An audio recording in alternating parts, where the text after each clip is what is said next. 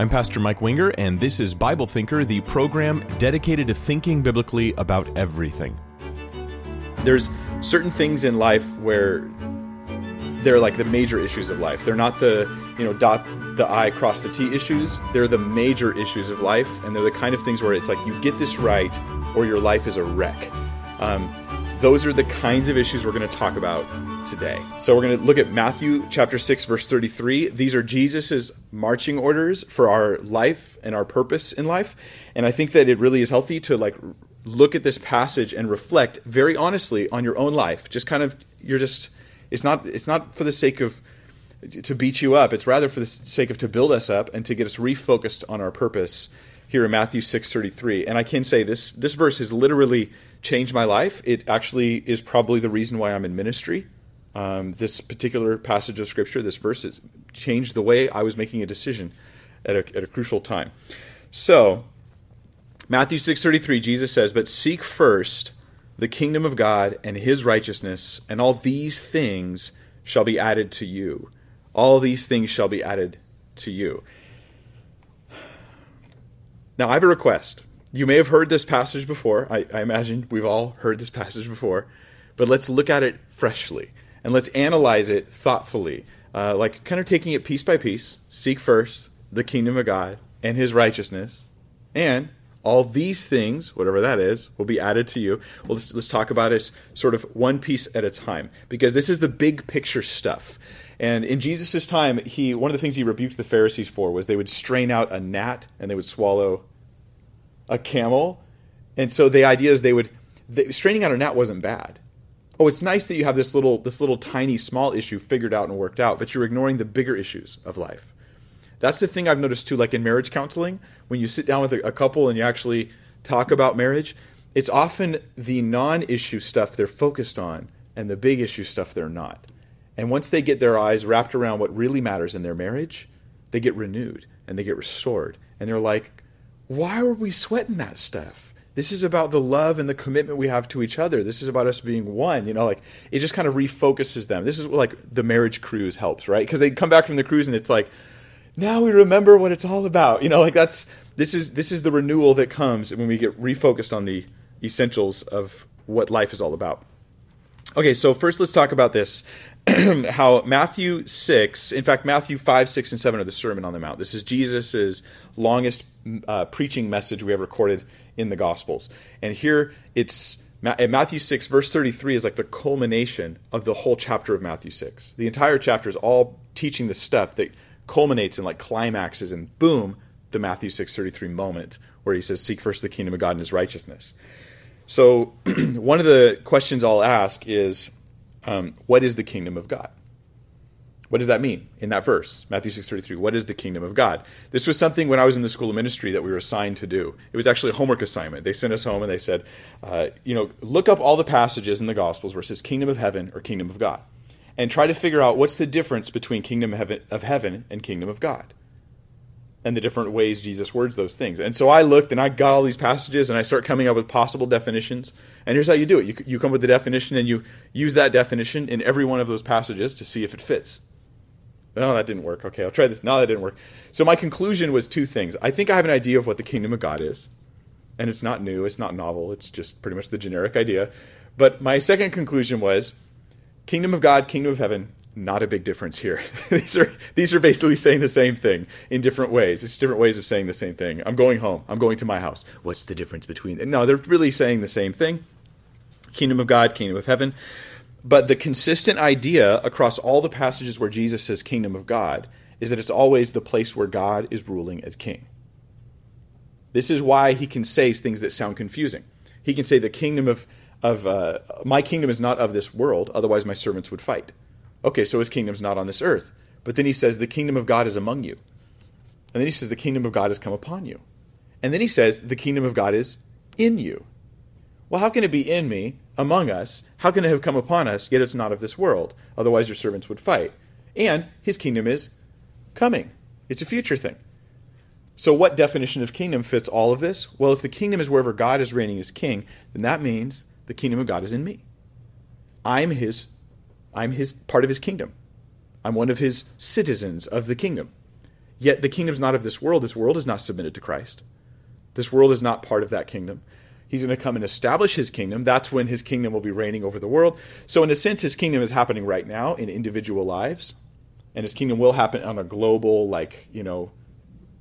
Christ setting up his actual rule and reign upon the earth in the future. So that's sort of the definition of kingdom of God.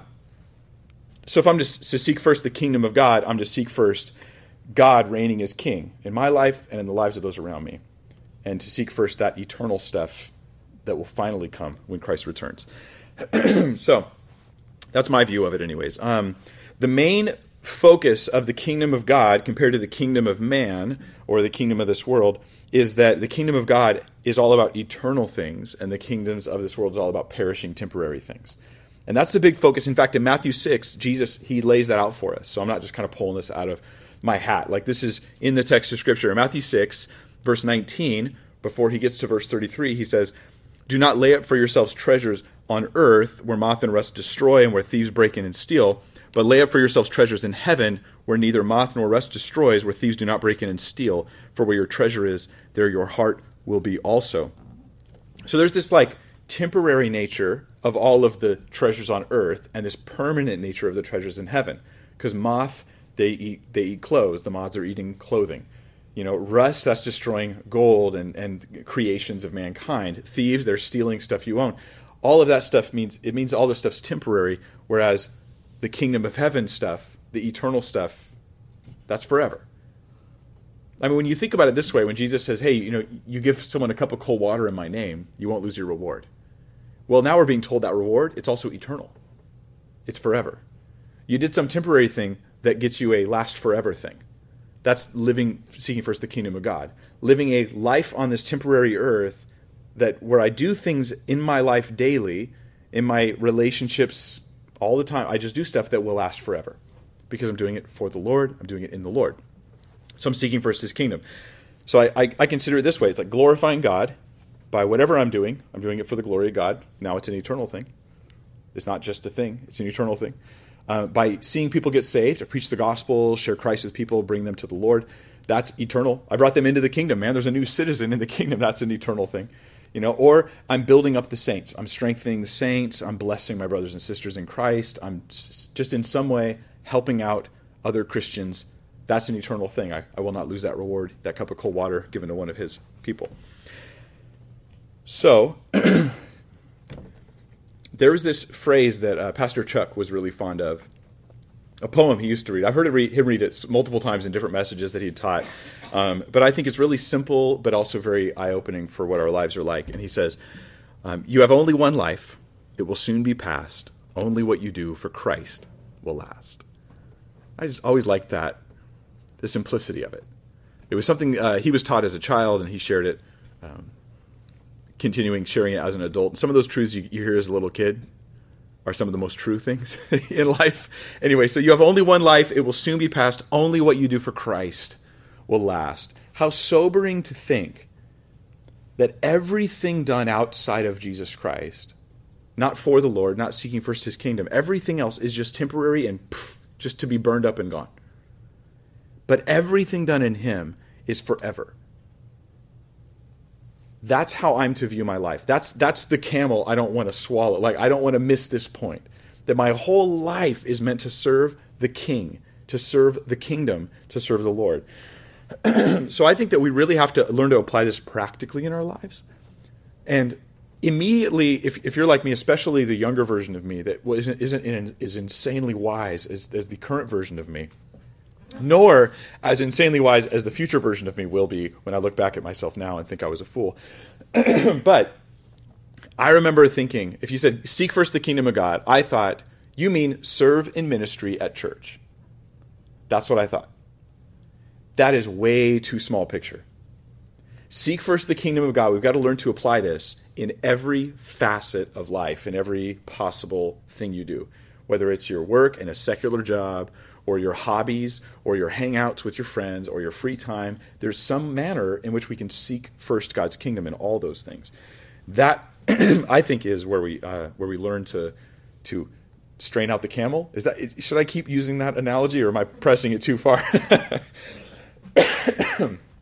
Pardon me. So we got to learn to apply it really practically in our lives. So seek first the kingdom of God and his righteousness, and all these things shall be added unto you. That phrase also jumps at me, and this is the thing that changed my life when I got what was meant by all these things. All these things will be added unto you. This verse is something we need to rescue it from the prosperity preachers. They abuse and distort the meaning of this verse, but that doesn't mean we throw it away. We've got to bring it back to biblical truth. And so, what are these things in Matthew 6:33? Well, I think Jesus explains it earlier in Matthew 6. Remember, it's the culmination of the whole chapter. So Matthew 6:25, let's just read right up to the edge of 6:33. Jesus says, "Therefore I say to you, do not worry about your life." Then he explains what you will eat or what you will drink, nor about your body what you will put on. 3 things there, right? Eating, drinking, and clothing. Is not life more than food, and the body more than clothing? And so immediately Jesus is trying to get us, I think, to realize not that we shouldn't care about eating and drinking, but rather we shouldn't focus on it. And the reason is because life is more than that. Life is more important than the stuff you're eating and drinking and the clothes you're wearing. That's just the stuff that keeps you alive. That's not life. So life is more than that. Live a bigger life than that. Then he goes on in verse 26, look at the birds of the air. For they neither sow nor reap nor gather into barns, yet your heavenly Father feeds them. Are you not of more value than they? Which of you by worrying can add 1 cubit to his stature? So why do you worry about clothing? Consider the lilies of the field, how they grow. They neither toil nor spin, and yet I say to you that even Solomon in all his glory was not arrayed like one of these. Now if God so clothes the grass of the field, which today is, and tomorrow is thrown into the oven, will he not much more clothe you, O you of little faith? The concept here is that God is a loving Father who will, of course, provide for the needs of his children. Jesus is like asking us, as we look at our financial issues, and we look at our worries about basic needs, right? Food, drink, and clothing. This isn't extra stuff, right? This is the basic needs of life. And he's like, hey, your Father can take care of you. Solomon, he wasn't even decorated as well as a flower, which I wonder if he means to imply that he saw Solomon in all his glory. And then he's like, let me tell you about Solomon. I just wonder if that's being implied in the text. It seems like it's kind of hinted at there. But not even that. It's just, don't worry about your basic needs. But this is like what I spend most of my time worrying about, especially back then in the pre-industrialized society, or in anybody who's not part of sort of the more prosperous, minorities of human history, where we are right now. And it's like, wow, like I'm deciding like which cell phone will I buy? I'm obviously worried about different things than they were, worrying about my basic needs. And so he's like, don't even worry about this. One reason, because you have a loving Father who will provide for you. Just counting on God's heart. That's it. I'm just trusting God's heart for me. That's how you're going to deal with my worries about my eating, my drinking, my clothing, my basic needs. I'm going to trust God's heart. Then in verse 31, he says, therefore, do not worry, saying, what shall we eat? Or what shall we drink? Or what shall we wear? For after all these things the Gentiles seek. For your heavenly Father knows that you need these things. And this is pretty interesting, the phrase, after these things the Gentiles seek. Jesus is trying to sort of shock them into thinking, the Gentiles are seeking that, right? He's talking to the Jewish audience. He's like, the Gentiles, their lives are obsessed with the things under the sun, like Ecclesiastes talks about. And I don't want you to focus on that. I want you to seek first God's kingdom. I want you to seek first his righteousness and let God provide for you your physical needs, your daily needs. Don't worry about that. Don't focus on that. Don't be so spiritually blind that your main concerns are things that perish instead of things that last forever. That, I think, is the focus here. Now, I'll just highlight that these are necessary issues that Jesus is talking about. He's not talking about your Maserati. He's not talking about you getting a new Tesla, whatever they make now. I don't know, cars and flying shoe devices and things like that they're making now. Teleporters and food printers and stuff like that. print me a cheeseburger. Please, though, do that. That would be good. But anyway. So it's not what the prosperity preachers do, and they rip this passage out of context, and they say, like, God will make your finances better. God will make you rich if you sow into his kingdom. Like, that's not what it says. In fact, it's not about you necessarily getting involved in more church ministry. That may be an application for you, but that's not the single application of the passage. It's not like God will make your finances better. Instead, it's so much better than that. It's stop worrying about the finances. So everybody who raises their hand up and waves their money in church to show God how much money they're going to give. There's churches that do this. Yeah. And they wave the money in there to show, I'm going to see God. And they're thinking, if I just give this money, then God's going to pay my rent this month.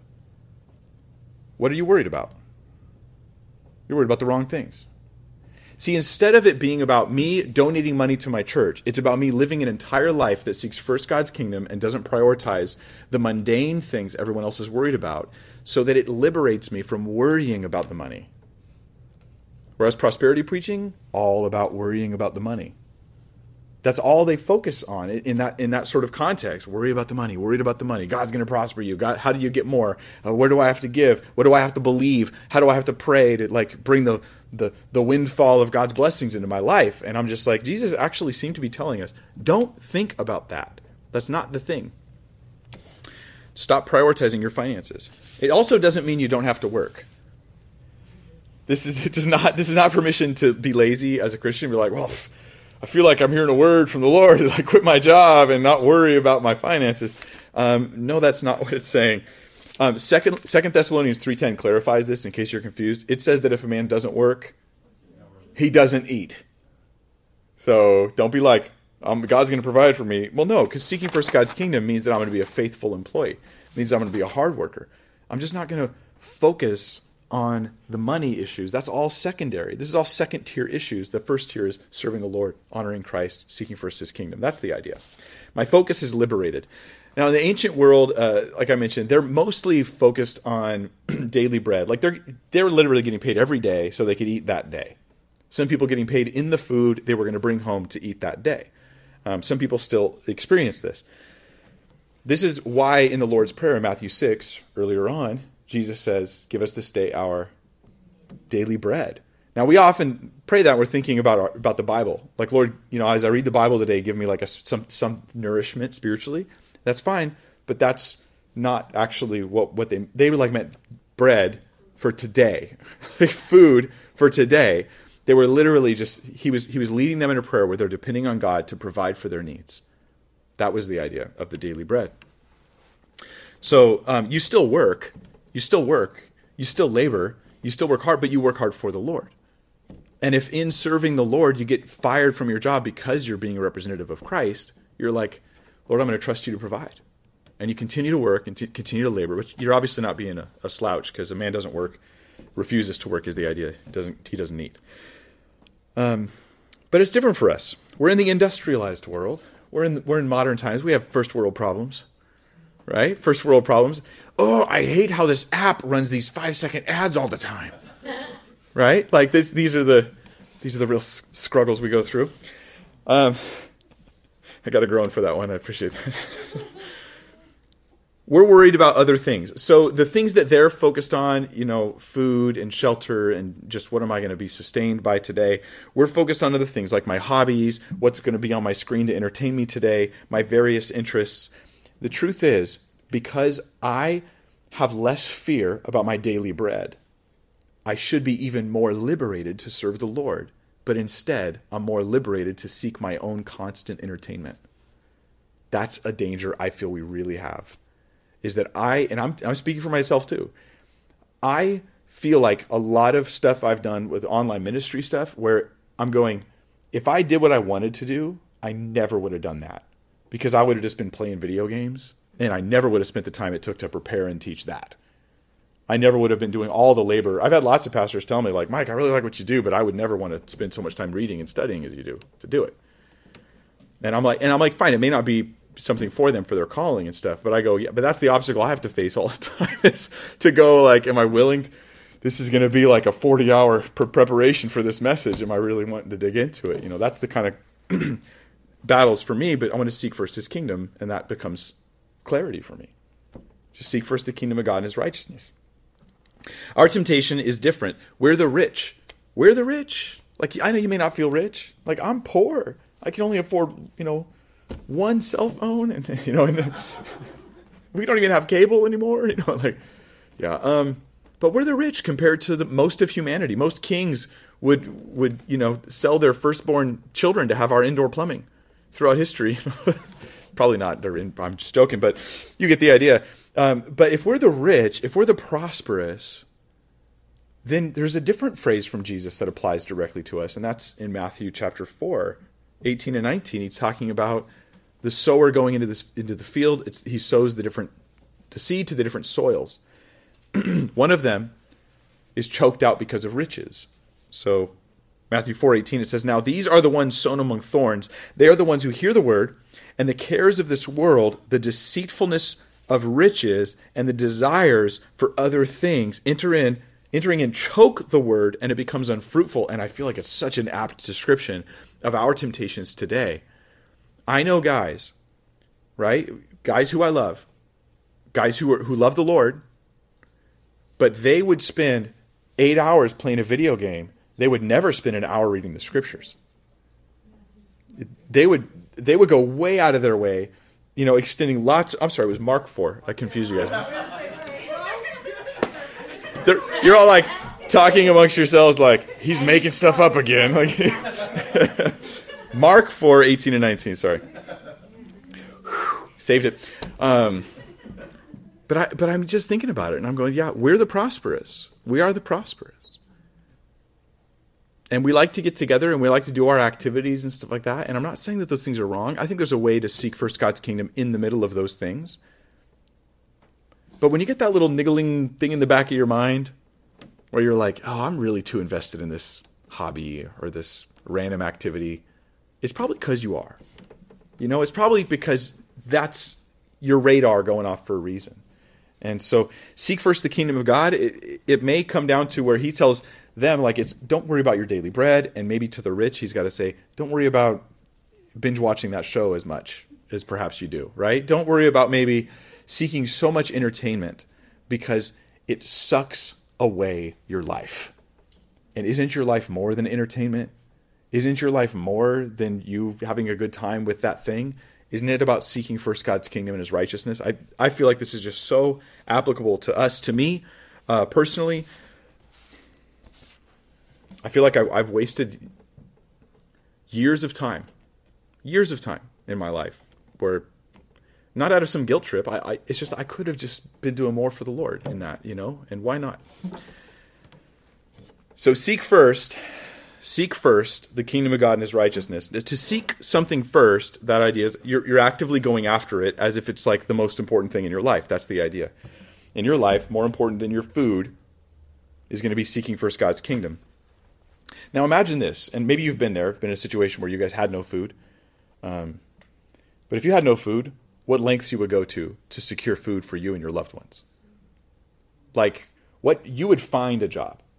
You're like, okay, all of a sudden, before I was like, I can't find a job. And what I really mean is I can't find the job that I want. But now I'm like, I will find a job. Like, I will sweep, I will clean, I will Uber, I will do whatever I've got to do. I will find a job and I will provide for my family. Because you'd have this sense of desperation, this need, this driving need. I would say this, if you feel like your life is doing nothing for the Lord, get that sense of desperation to seek first his kingdom. Whether that's in the church, doing a ministry in the church or not, that's not actually the point. It's about living your life to serve the Lord. That's the point. Be desperate for it. I think it's this way with seeking first God's kingdom. So when you're thinking about serving, let's say it is in church, and you're thinking about serving, and you're like, I really want to serve in children's ministry. Is that really the right fit for me? My philosophy is this. If that's the option you're presented with, say yes. Because until your plate is full of serving the Lord, just take whatever option you can get. Just like until you have a job, just take any job. So you get a job. Now that I've got a job, I'll go ahead and keep my eyes open for the better one that's a better fit or better pay or whatever the situation is. And the same thing with ministry. It's like, I'm just going to serve the Lord any way I can, but I'll keep my eyes open because maybe there'll be something that really fits my giftings better where I can be more effective, and that'll come along, and then I'll step into that. But I'm going to do something for the Lord. Like, I've got to do something for God. And that has been the driving factor in my own ministry of serving is I have to serve. Like I have to serve. I don't understand when Christians don't serve in some capacity. Now maybe they're doing it with their family. Maybe it's a dad leading his kid in devotions. Maybe it's a mom who does something with her family to minister to them, and she does it as unto the Lord. Maybe you do it at your work, but you've got to do something for the Lord, right? Like this is my purpose. And that's the idea. Sometimes we have this obnoxiously high bar for serving God. Like I have to feel called. I have to know it's the Lord before I can serve in ministry. But I don't need to know it's the Lord to binge watch 8 seasons of whatever show on Netflix. Like I don't have to pray about that. Like I'll spend 40 hours of my life on that, but I'm not going to spend 40 hours serving unless I know it's the Lord. That's completely backwards, isn't it? Like I already know I'm supposed to seek first his kingdom. I don't have to have confirmation to serve the Lord. Right? I want to have confirmation before I commit my life to some years long commitment, sure. But I don't know if I can show up for that paint the church day. I don't know if that's really my calling, get over it, man. Just serve the Lord.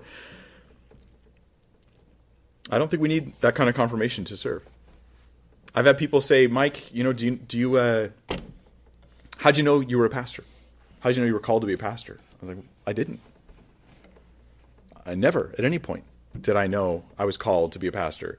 In fact, in the school of ministry, when I was there, they kind of ripped into us a little bit, and they were like, you better know that you're called. And it's because we're Calvary Chapel. They were like, you've got to know that you know that you know that you know that you're called. And I remember hearing them, and I was like, I'm not going to fabricate stuff. I don't know what I'm called to do. I just know I've got to serve the Lord.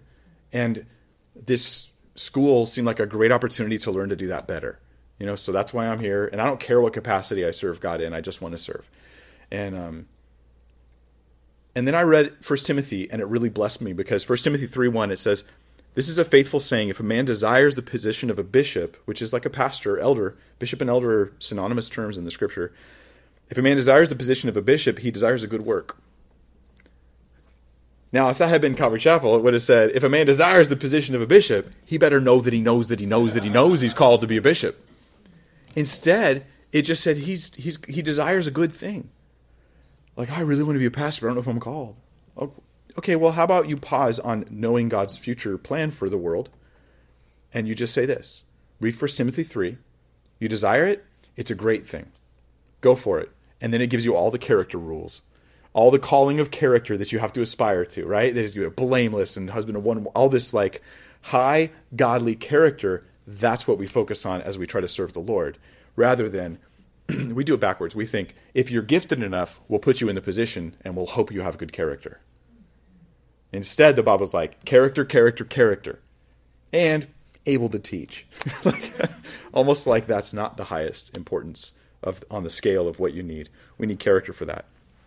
So seeking first God's kingdom isn't just though about serving in the local church. It's in your marriage, as a husband, loving your wife as Christ loves the church. That's my call. If I'm going to seek first God's kingdom in my marriage, I'm going to seek that God is reigning in this marriage. I'm going to love my wife self-sacrificially, or to my husband to treat him with humility, with a sense of honor, respect, and a generous, gracious love that God calls us to. If you're single, read 1 Corinthians 7. That's how you seek God in singleness. It's not, I'm free from responsibilities. I can use all of my time for entertainment. That's not the focus of singleness. Rather, 1 Corinthians 7 says, hey, you're single. You have even more time to serve the Lord than the married person does because you have less responsibilities. So do those less responsibilities mean more for the kingdom, or do they mean more playtime for me? That's the question there. In parenting, to seek to disciple your kids and train them up in the ways of the Lord, that's how you seek first God's kingdom. You're instilling spiritual goodness into their lives, whether it's in your work, your friends, your private time, your school, your abilities, whatever it is, there's always a way to seek God's kingdom in that thing. I could be out at the beach just enjoying the waves, and I just seek God's kingdom by going, wow, Lord, you made this. I just acknowledge you, and I appreciate it. I'm enjoying your creation while acknowledging you. I'm seeking first your kingdom. As opposed to the one lyric of a song says, some men, they'll drink the rain and turn to thank the clouds. But not me, Lord. I'm going to remember you. That even enjoying the pleasures of life, I have Christ and God in my mind so that I'm not unaware that he's the one that gave it to me. So I'm seeking him first even in that. All of life really is a stewardship. It's a stewardship, and that's the idea, I think, is that I've been given this sort of life, this temporary commitment of the people around me, the responsibilities I've been given, the abilities I've been given, the time I've been given, the finances I've been given. It's all a responsibility unto God. So there's a passage in Luke 17. I got the book right. I checked. Luke 17, verse 7. And Jesus tells a parable where I think it talks about the stewardship concept. For me, this stewardship concept is something I like to talk about. It's something that really affects how I view my whole life and hopefully impacts us. Luke 17:7 says, "And which of you, having a servant plowing or tending sheep, will say to him, when he's come in from the field, 'Come at once and sit down to eat,'" like the servant's gonna be served by the master. Is that the idea? So obviously they wouldn't do this. This wasn't their culture. Jesus is making a point about that. In verse 8 he says, "But he will not rather say to him, 'Prepare something for my supper, and gird yourself, and serve me till I've eaten and drunk, and afterwards you will eat and drink.' Does he thank the servant because he did the things that were commanded him? I think not. So likewise you, when you've done all those things which you were commanded, say, 'We are unprofitable servants. We've done what was our duty to do.'" This is a mindset. My mindset is, Lord, I'm not just offering you things from my life. I owe you my life. That's the mindset. Whatever I've got, like as far as like giving goes, like all the money in my bank belongs to God. I'm just trying to figure out how to put it wherever he would want me to put it. That's the concept. It's all his. All the days of my life belong to God. I just want to be faithful with them. I'm a steward. I've been given this stuff for a season.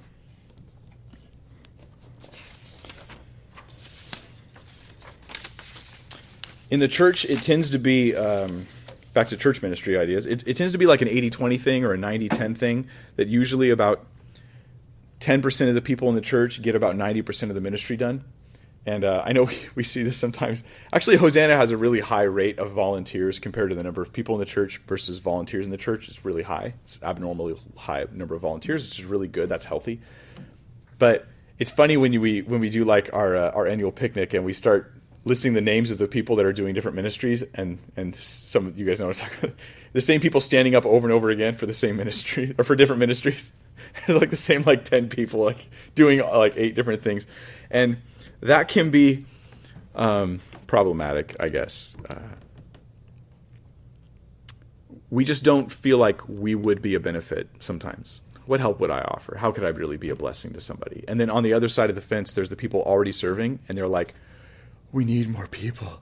We don't care if you're terrible at it. We just need help. You know, I mean, they're just like desperate for more help, more hands, more people getting involved. And that tends to be the way it is. Okay, so that's seeking first the kingdom of God, but that's only half of what Jesus said. So for the next 45 minutes, I'd like to talk about just kidding. Just kidding.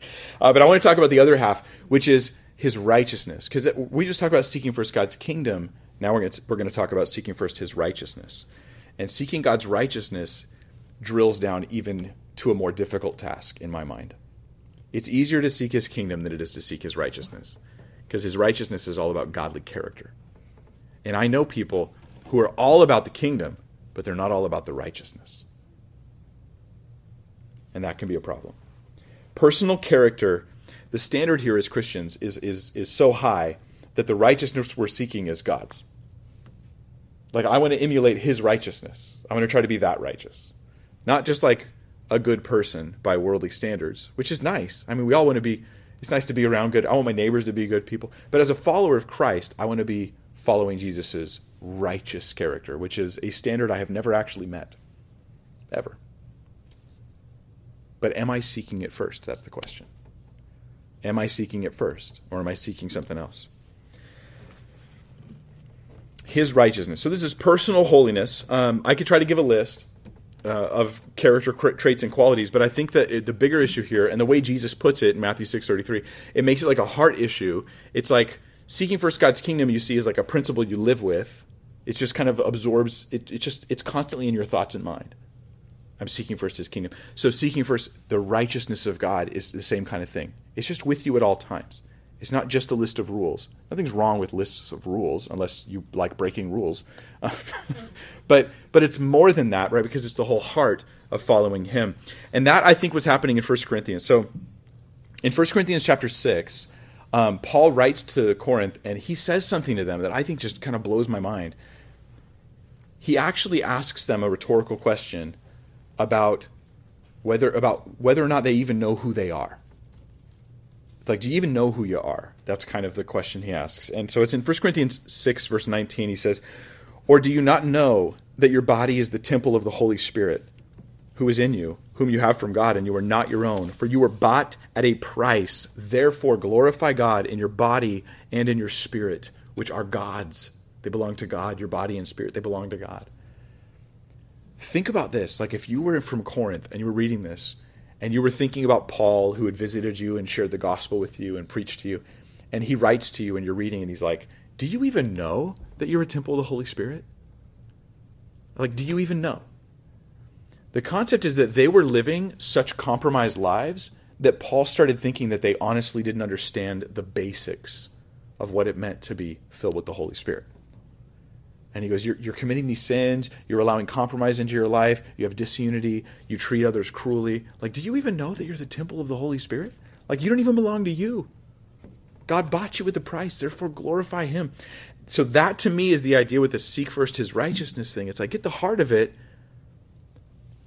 Like, this isn't about making excuses for my lowered standards. This is about seeing that I'm a vessel of the Holy Spirit. And remembering that zeal and that sense of like holiness that we're called to live for.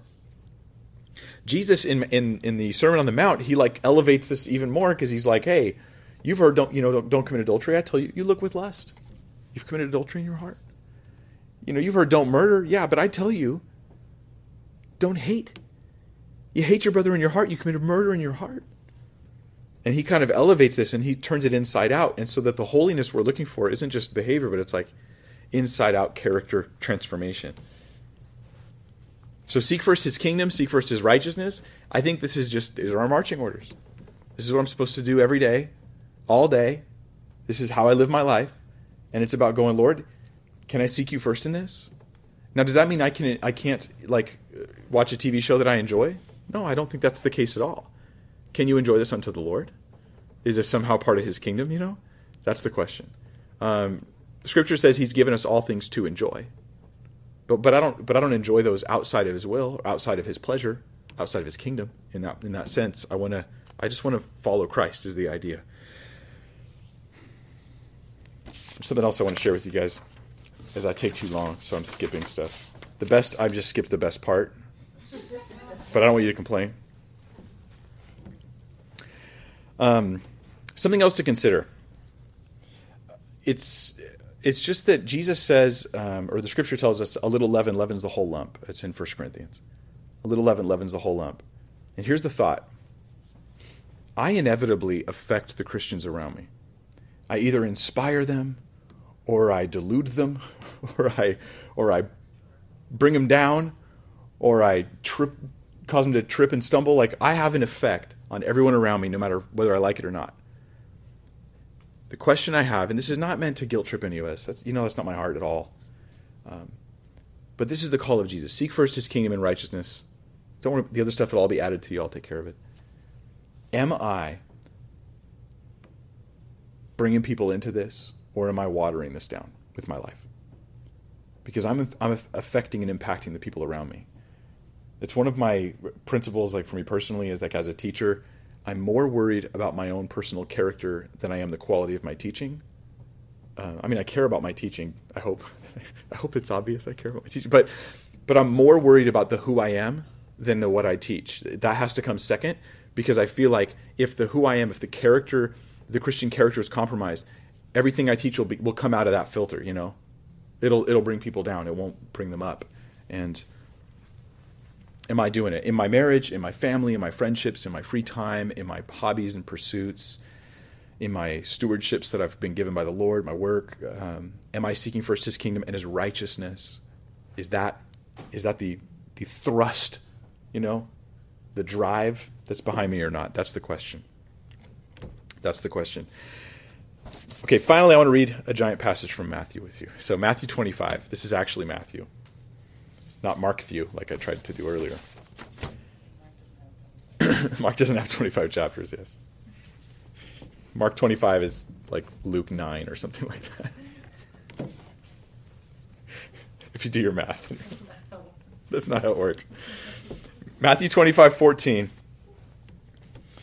This is the parable of the talents. I'm just going to read straight through the parable, and I just want to make kind of like a big overarching point from this parable. A talent, by the way, is just a large sum of money, a great deal of money. So it doesn't mean talents like skills, like one was an acrobat and one could juggle pigeons or something. It's talents is money here. So Matthew 25:14, Jesus says, "For the kingdom of heaven is like a man traveling to a far country who called his own servants and delivered his goods to them. And to one he gave 5 talents, and to another 2, and to another 1. To each according to his own ability, and immediately he went on the journey. Then he who had received the 5 talents went and traded with them, and made another 5 talents. And likewise, he who had received 2 gained 2 more also, but he who had received 1 went and dug it in the ground and hid his Lord's money. After a long time, the Lord of those servants came and settled accounts with them. So he who had received 5 talents came and brought 5 other talents, saying, 'Lord, you delivered to me 5 talents. Look, I've gained 5 more talents besides them.' His Lord said to him, 'Well done, good and faithful servant. You were faithful over a few things. I will make you ruler over many things. Enter into the joy of your Lord.' He also, who had received 2 talents, came and said, 'Lord, you delivered to me 2 talents. Look, I've gained 2 more talents besides them.' His Lord said to him, 'Well done, good and faithful servant. You've been faithful over a few things. I will make you ruler over many things. Enter into the joy of your Lord.' Then he who had received the 1 talent came and said, 'Lord, I knew you to be a hard man, reaping where you had not sown, and gathering where you have not scattered seed, and I was afraid, and went and hid your talent in the ground. Look, there, you have what is yours.' But his Lord answered and said to him, 'You wicked and lazy servant, you knew that I reap where I have not sown, and gather where I have not scattered seed. So you ought to have deposited my money with the bankers, and at my coming I would have received back my own with interest. So take the talent from him, and give it to him who has 10 talents. For to everyone who has, more will be given, and he will have abundance. But from him who does not have, even what he has will be taken away. And cast the unprofitable servant into outer darkness. There will be weeping and gnashing of teeth." Obviously there's a ton of you could go through this parable, do a whole thing on it, but it's like this servant didn't get the point. And it's interesting to me that it's the servant who is given the least that is the least faithful with it. Sometimes because we think, how can I change the world for Christ? Who am I? I don't have this or that ability or that thing or whatever. And so maybe because we feel like we're not going to be important enough, we hide what we have.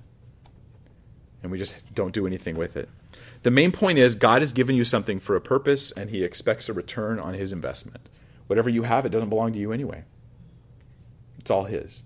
And he expects a return on that investment. Is it about money? No, I think it's about whatever he's given you.